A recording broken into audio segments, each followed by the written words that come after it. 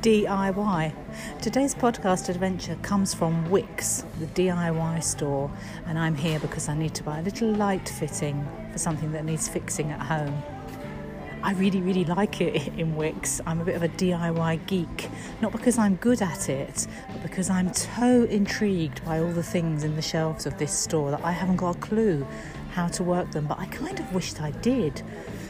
I think it's wonderful when people can make things from scratch or out of bits of stuff they keep in their garage, and I'm truly blessed because even though sometimes it does annoy me how much stuff is in our garage, I am married to somebody who can make something pretty much out of nothing, and I think that is such a truly wonderful creative thing to be able to do.